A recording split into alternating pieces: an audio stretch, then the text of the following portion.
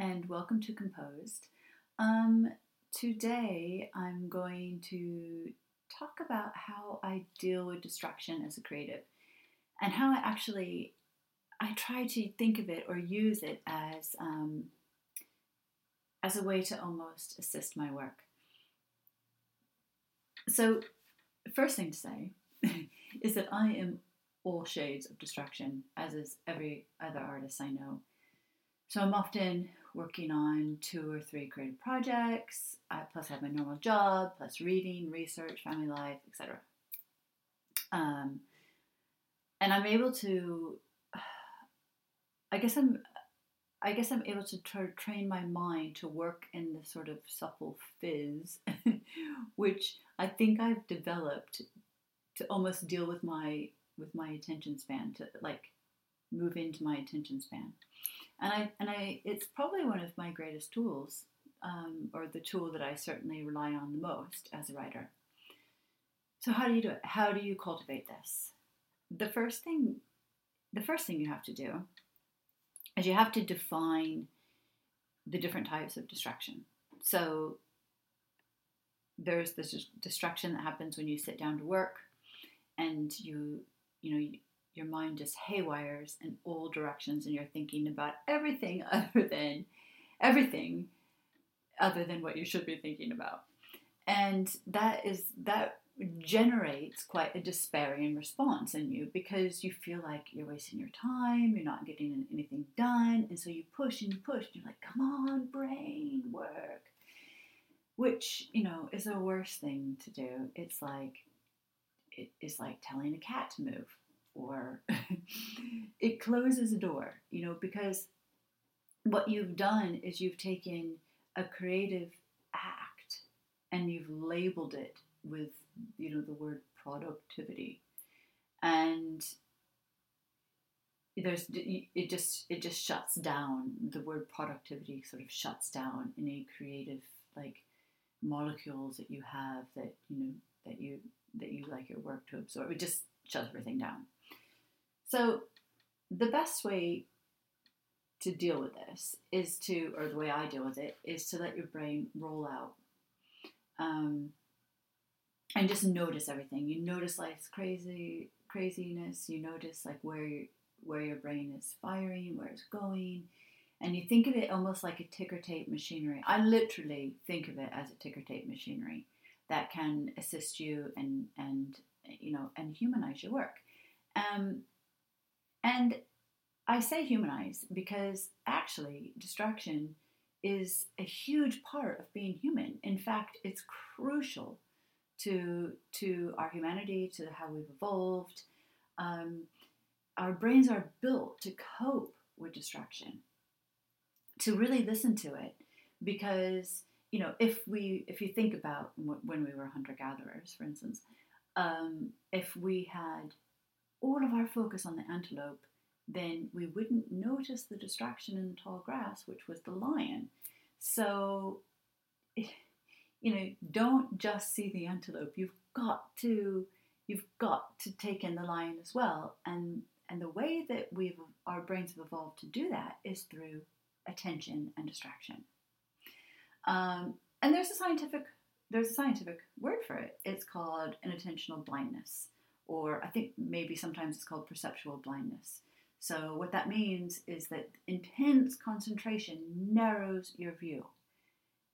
A narrow view is not what you want as a writer. So basically, breathe in to your distraction, and it will come to an end. And then it will release something that is beastly or angelic, or it'd be otherworldly, but rooted in humanity, almost like unwrapping a mummy. So yes, and please get rid of the idea of productivity. Productivity is a false economy to spin it. So the other thing I want to talk about is distraction as a false economy, or the time that you have as a false economy. So I guess my rule of thumb is that if the distraction is living, like a child or a boss, then you need to deal with it. And if it's material, leave it. If the living distraction is concerned about material thing, like for instance, if your son can't find his rugby socks, true story, then leave it. And the most important thing about that is to not feel guilty about teaching those that you love a bit of self-reliance. It's a good thing. But if your child or someone that you care about or love or even just moderately care about comes to you and says, you know what, I've had a really, really bad day. I need to talk to someone about it. That's when you close your computer and you sit down and listen.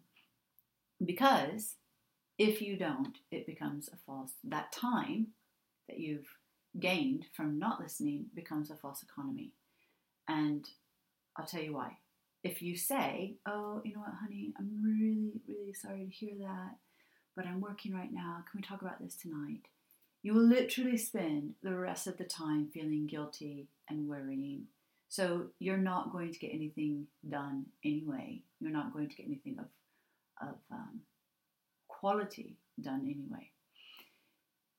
And if your child or loved one still wants to speak to you in the evening and doesn't just, say, oh yeah, whatever, never mind, doesn't matter, which they probably will because that's what you've done to them, that shutdown will keep you thinking about it for weeks. And then that's the false economy.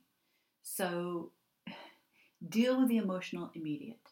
Otherwise, it costs you more working headspace in the long run. How do you do this? How do you establish these boundaries with the people that you care about? You literally sit them down and you say, you know what? I'm willing to be distracted by anything that truly concerns your emotional well-being and physical health because I love you.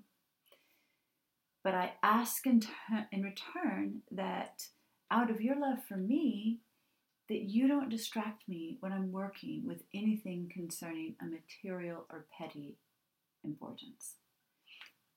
And you know what? They will try.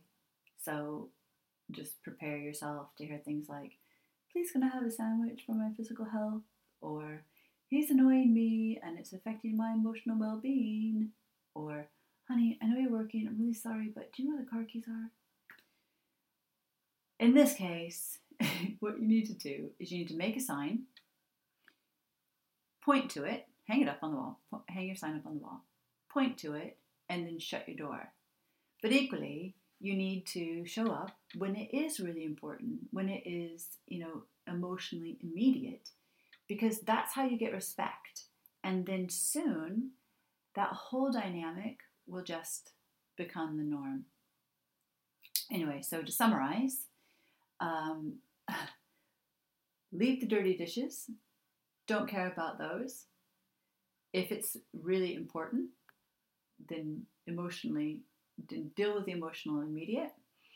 And allow yourself to almost feel that distraction. Recognize distraction as a part of what makes you human. And realize that at the end of it, you're going to have something that's really worthwhile, relationships with your work and your family that are really worthwhile and that will save you time in the long run.